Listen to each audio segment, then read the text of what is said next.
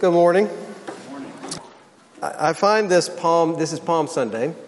I find these passages very interesting. And I all week have been just captivated by this section of Scripture and this story, what is happening on Palm Sunday, for a lot of reasons. One is because there's a whole lot going on. It's cute. We have a lot of attachments to what it was like in Sunday school to, wave these palm branches and stuff like that. You have just pure chaos happening in the narrative.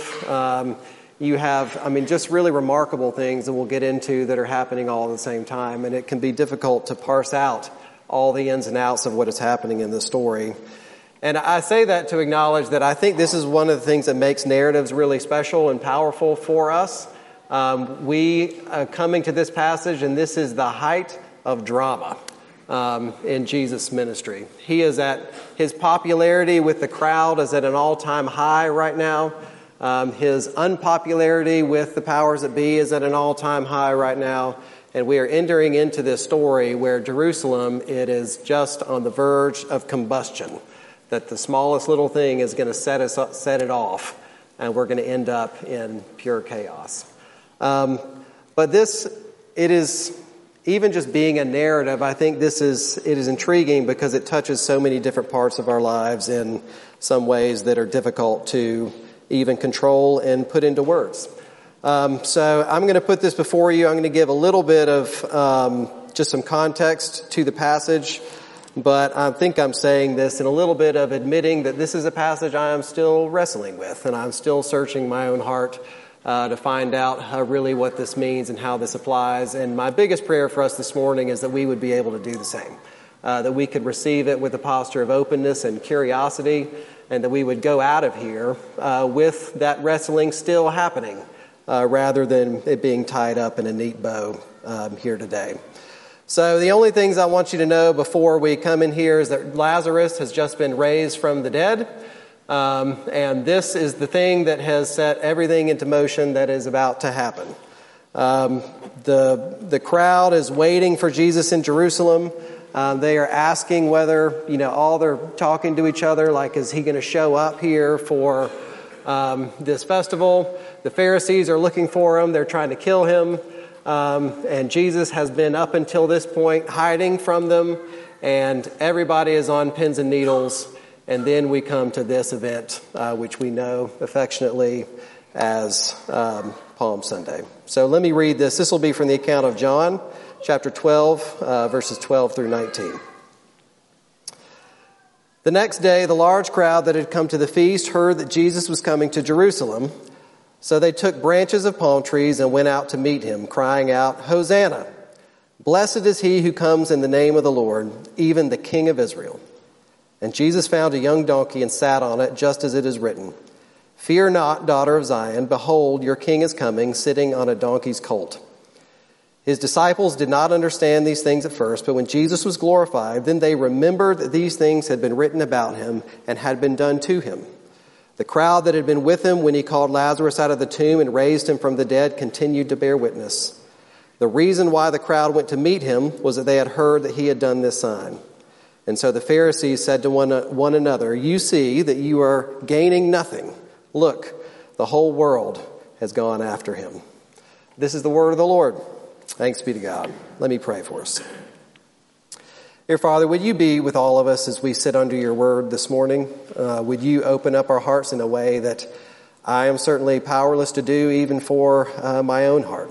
So we are looking to you to receive your word, to receive your grace, and trusting that you will work through it as you have promised to do. We pray this in Jesus' name. Amen.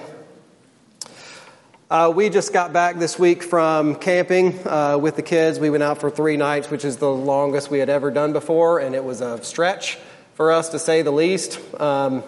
And I was trying to explain this week why we do this thing called camping, because it essentially is manufacturing suffering of a kind to go through, but it's manageable suffering. It's like we're trying to reduce life down to its most basic forms in a way that we can kind of handle and pat ourselves on the back that maybe if the apocalypse happens, then we won't be the first crew to go. Maybe something like that. But it's beautiful and it's fun. But I found that it is so much work. There's so much that has to be done all the time. I had illusions of sitting and reading, and it ends up being just collecting firewood and lighting fires and whatever, which takes like 2 hours, all way longer than you expect. But I found myself as I was thinking through this stuff, like what are we doing, what needs to be done, we need to survive, that I also found myself thinking about the kids. Like, I'm spending all of this work to provide for them so that they have enough to eat.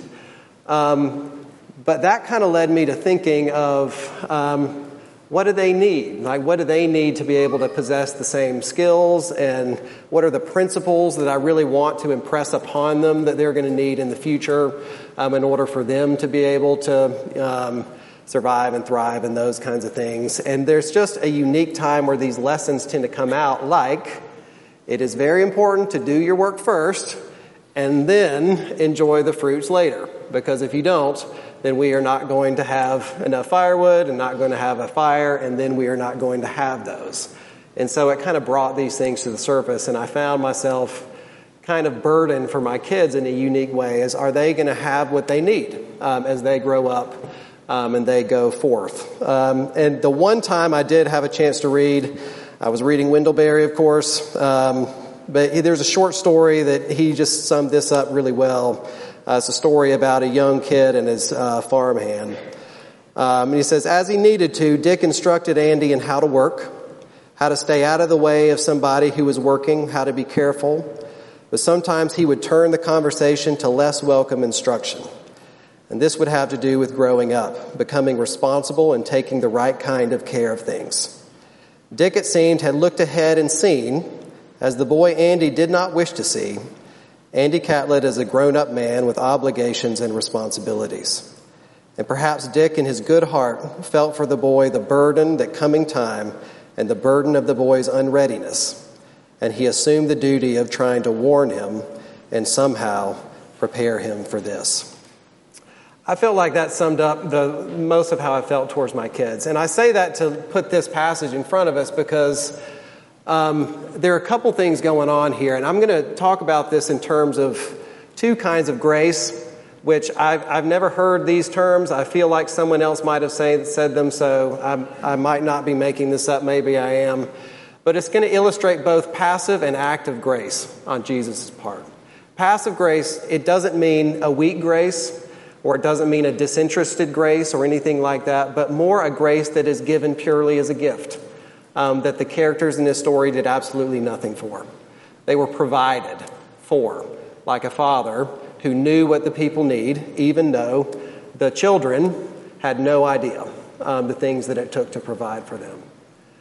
But that's not all he did. What we see here is Jesus, who is actually in an active way, he's demonstrating what I'm thinking of as active grace. This is the kind of grace that's based on that, where he starts actively poking around in people's lives, like in the present, where he is taking the favor he has for them and he is channeling it into them to help them to see, to help them to understand, to open up their hearts, to open up their minds so that something dynamic is happening inside of them. They're growing and they're changing and they're becoming something new. That's what I'm thinking of as active grace. And both of these, I think, are so apparent in this passage. It is a wonderful story of Jesus' provision for his people, and it is also a picture of Jesus being willing to go into the hearts of his people and to bring up things that they might not want to see on their own. That he is dedicated in an active, everyday way to actually change the hearts of his people. Those two things, active and passive grace. And he is doing this into a context of people who have a wealth of needs, who have a wealth of complications, who have a wealth of wounds and burdens and all of these things, and who have no idea what they are dealing with. But I think we have a picture here of a kind father who is willing to enter in and he is willing to work. And he feels that burden for his people, and he is willing to take action on their behalf. This action of grace. So I'm going to break this down in just in terms of what Jesus is doing. We'll have 3 points here. I think he's unearthing our buried commitments. I think he's demonstrating God's heavenly commitments, and then he's forging new commitments in the lives of his people. All of these very actively and in an everyday sense. But let's look at this. He's unearthing our buried commitments. And this is seen in the irony of this story, and that this story is the one that we see as, it's a cute children's story, and it's a wonderful moment of joy and praise, and everyone is excited that the king has come here. But if we read a little bit further in the story, what do we find out? That it is paragraphs before this whole crowd who is excited to the point of being ecstatic in one moment, to where they turn into a murderous mob who is willing to put this guy to death in the very next minute. And that Jesus is he is showing what is in the hearts of people and what people are capable of. And he's actually, in his calm and steady and unchanging way, I think he is actually drawing these things out of his people so that they are noticed. So it becomes clear what is actually deep in the hearts of these people. And there's a few ways we see this. We would have to read. You're welcome to open up your Bibles and look. But, if we went back early, through at the end of chapter 11, after Lazarus is dead, then the Pharisees, they say this very interesting thing. So Lazarus is risen from the dead, and then they get concerned that everybody now is going to go believe in Jesus. And they said, well, we can't have that because then that the authorities are going to come and they are going to take away our land and our nation. And so we see two deep needs which are not bad things. They're good things that these people feel. That their home, their land, and their nation, their political group identity is going to be taken away from them if they go and believe in this guy. And that hit me really deeply this week, because think about what the land meant to Israel. The land was what they wandered through the desert for years and years and years. And the land, it represented so many other things. It represented God's provision for them. You could just imagine them walking through the desert and imagining this is going to be the place where we will be free and we will get to make our own way in the world. We'll get to plant our own gardens and live off of the sweat of our brow. These hills are going to be the hills that my grandchildren are going to grow up and look at, the same ones that I do, and life is going to be great. There are all these things attached to this hope that are very near and dear, and these are the same things that we have also. All of the same hopes and dreams. And then somehow we got from that, which is very understandable, to this almost comical situation where the Pharisees, they see that Lazarus has risen from the dead, and they acknowledge that Jesus rose this guy from the dead. Like, they don't think it's a joke. And what do? They actually try to kill Lazarus again. They're like, how do you get to that point? To where you're like, this guy has come out of the grave, and my best hope is to kill him a second time and put him back in so that I won't lose the thing that I feel most precious to me. It just seems crazy, right? But it's the same with the crowd. This crowd is there because they witnessed Jesus do something remarkable.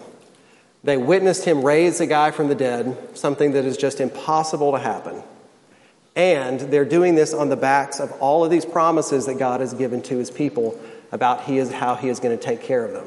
And they say, finally, that the things that I have been wanting and longing for are about to be delivered. And it is in these places of wanting and longing and need that, which again are very, very understandable, that something happened in the human heart. That Jesus, he did not go after them directly. He continued to proclaim who he was. He continued to fulfill his mission. This sparked and this drew out the ire of the people. And then eventually it was disappointing. And it was in that disappointment that the heart that had latched onto these hopes became a heart that ended up expressing violence upon the very thing that they had hoped for in the first place. And why is this important? Jesus wanted these people to understand that there are things in life that they had, that we all have, that we really need, and that are very, very important to us And they are very, very good things. This is part of the human condition of being dependent and fragile people. We are very needy people in our finiteness. But there is a tendency of the human heart to take something that is needed and that is good and that is longed for, and to twist it, and to become something that we become dogmatic about, that we insist upon, that we become absolutely committed to. That if we don't have this in this way, all of a sudden this is not working for me any longer. And if you're like me, I don't think we can see ourselves like doing what the Pharisees did or these people did, because it just seems so crazy. But we do all know deep down what it is like to have these same impulses. We were sitting around the campfire and Lauren mentioned to me that I just feel like our whole life is defined by what we want and what we don't have. Like that is a thing that drives us to do almost everything that we do. It informs our self-consciousness about how we view ourselves. It informs where we overwork and where we do these things, that we do every day, the frantic nature we get ourselves up into, because we have to have these things. And it becomes this impulse of the heart to say that this is what I want, this is not what I have, and therefore, what I have been doing is not working for me anymore. There has to be some other way. There has to be something else I can do in order to get what I want and what I really need. Our wants are very powerful, and they drive us. We know the impulse to want to be right, to be controlling of a narrative or to control other people. And that if we can't see ourselves as the one in the right, if we can't see ourselves as the influential or the powerful or the important one in the story, then we can't accept that narrative of life. And we will defend ourselves again and again and again and again. We will sacrifice relationships because of our own commitment to us being right and us being the good guy. There are lots of impulses that we have and that we know that are there, and that Jesus knows that they are there. But this story, it is an illustration that Jesus is actually actively drawing these things out. That for some reason in him, he thinks that this is important. This is important for them to see. Certainly it's a danger to not see them, because he's showing there's a risk of being preoccupied with these things so much that we actually miss what the kingdom of God is all about. And we miss the provision that we have actually been given by God. But he also knows that those things are not the place where freedom is going to be found. There was nothing that happened in this story that actually delivered for these people the things that they had really hoped for. And Jesus knew that already. And when we look at our own lives, there are often things that come up that we don't like. There are stresses, there are disappointments, there are always, those kinds of things that are frequent. Life is full of them. And they can feel random, and they can feel very, very helpless. But I think if we take a look at how Jesus operates and how he treats his people, that he is actually involved in those things too. Life is not random. That if he is the king, he is the one who's in control of all of these things that come into our lives, and he has an agenda for us in those. But what is that?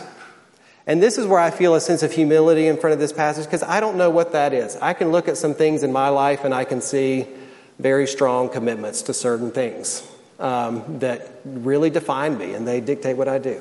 I don't know what that's like for you guys. I do know that Jesus is always at work, and I do know that he is always stirring stuff up. But we have to see why Jesus is doing this. And this is only one step in the process of a much, much bigger story. Because not only is he digging around and he is unearthing constantly these commitments that we have, he is also in those places demonstrating a kind of heavenly grace, a heavenly provision, of which most of the time we are unaware that it is even there.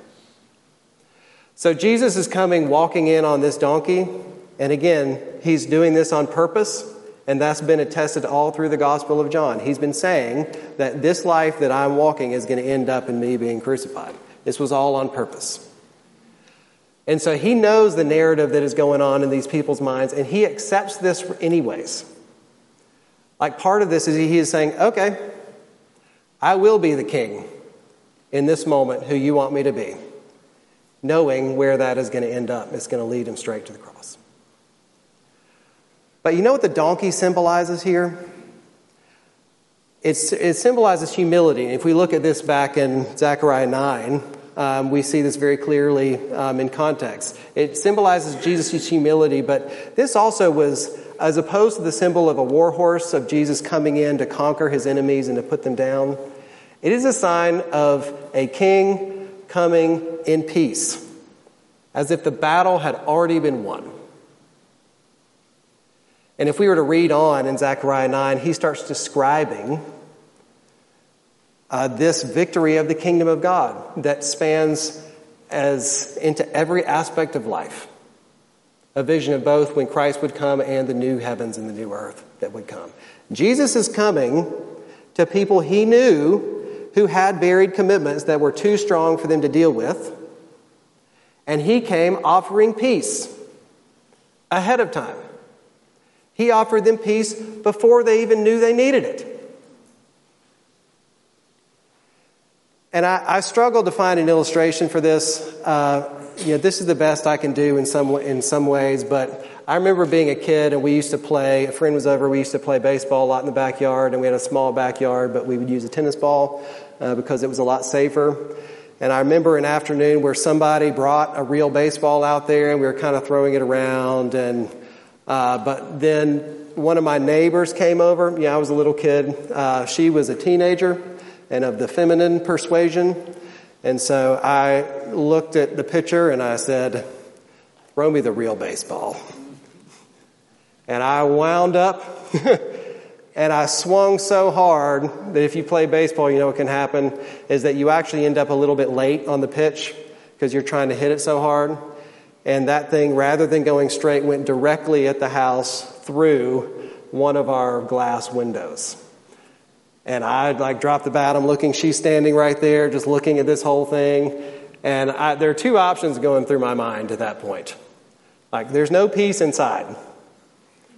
So either I run, or I pretend to be real hard and I'm a rebel. I did that, and I don't care. Those are the only options. Either to run or to dig in. And I was very afraid of my mother in that moment. But you know what she did?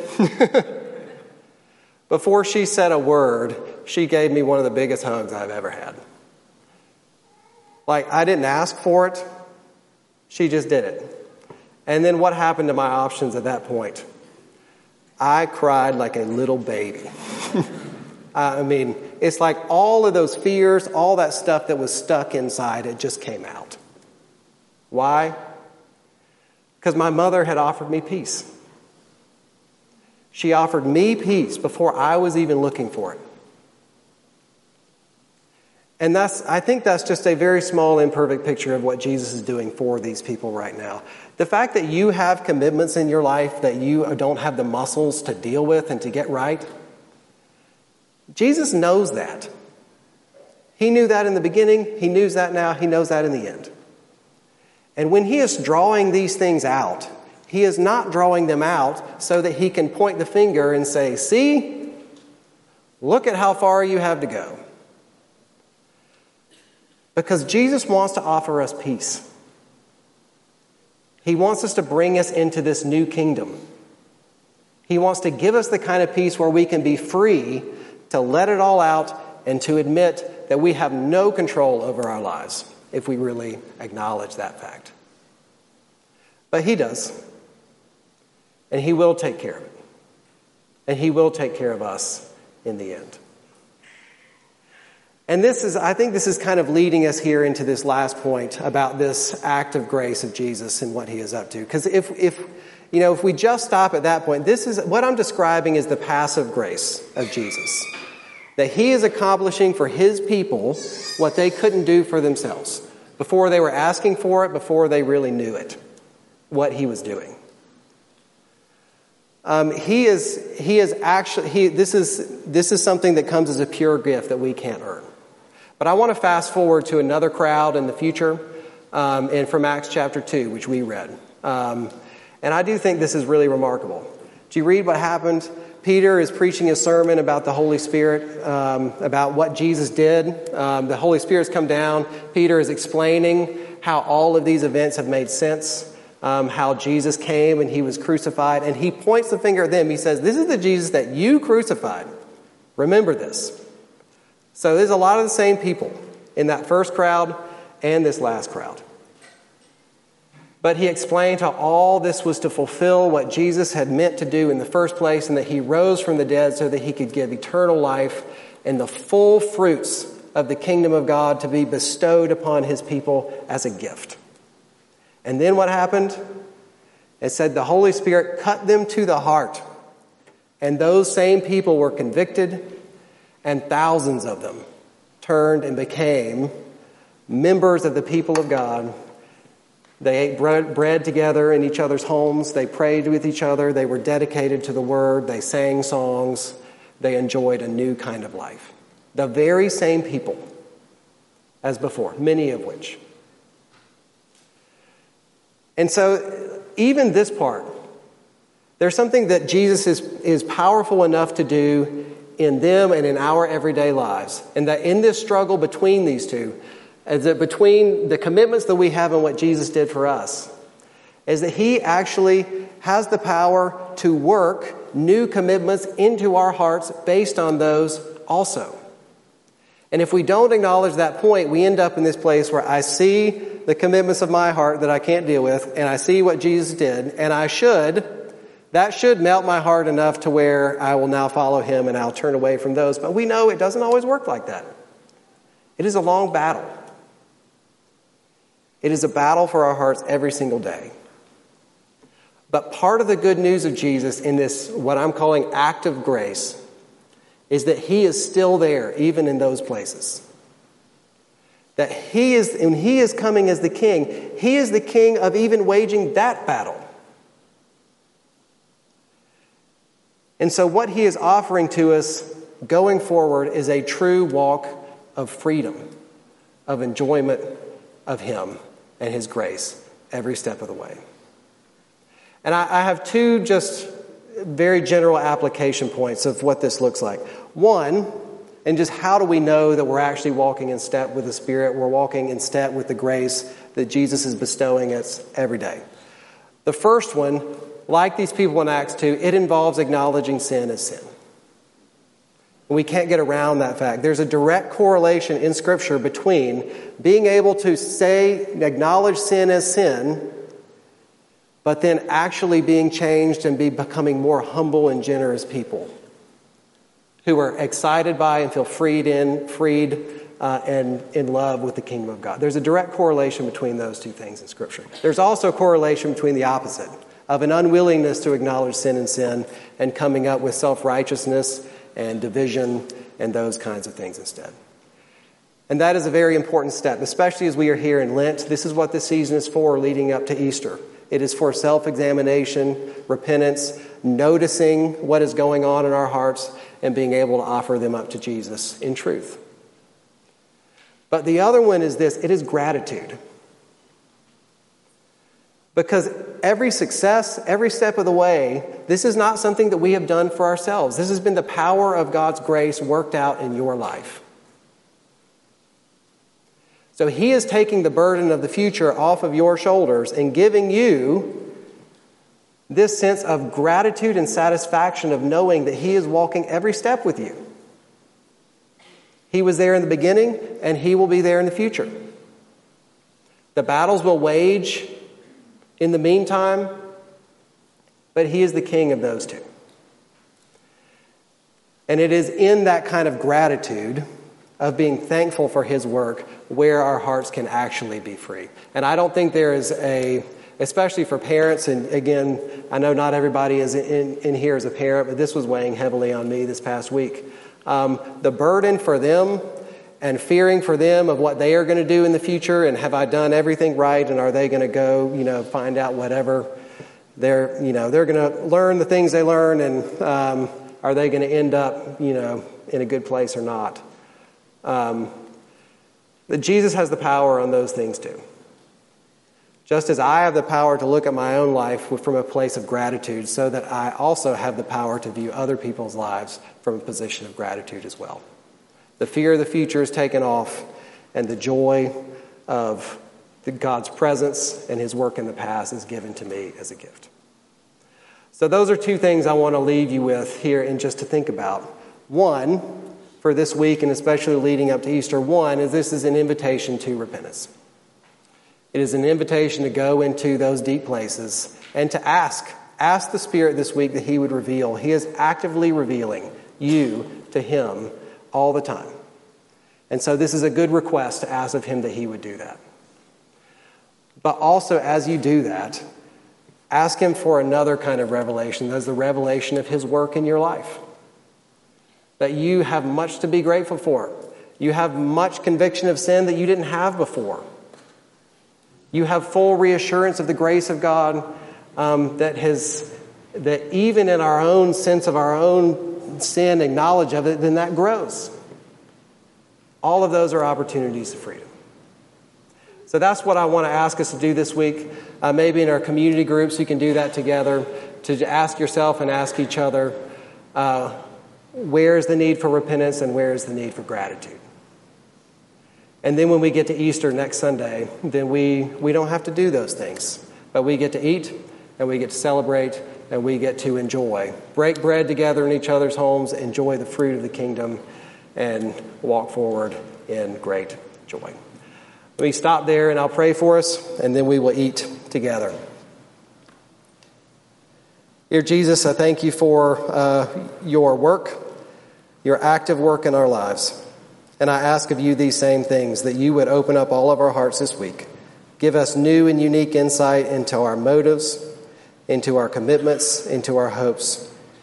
And would you meet them with the kind of provision and act of grace that you promise us. We look forward in hope in light of that and pray in Jesus' name. Amen.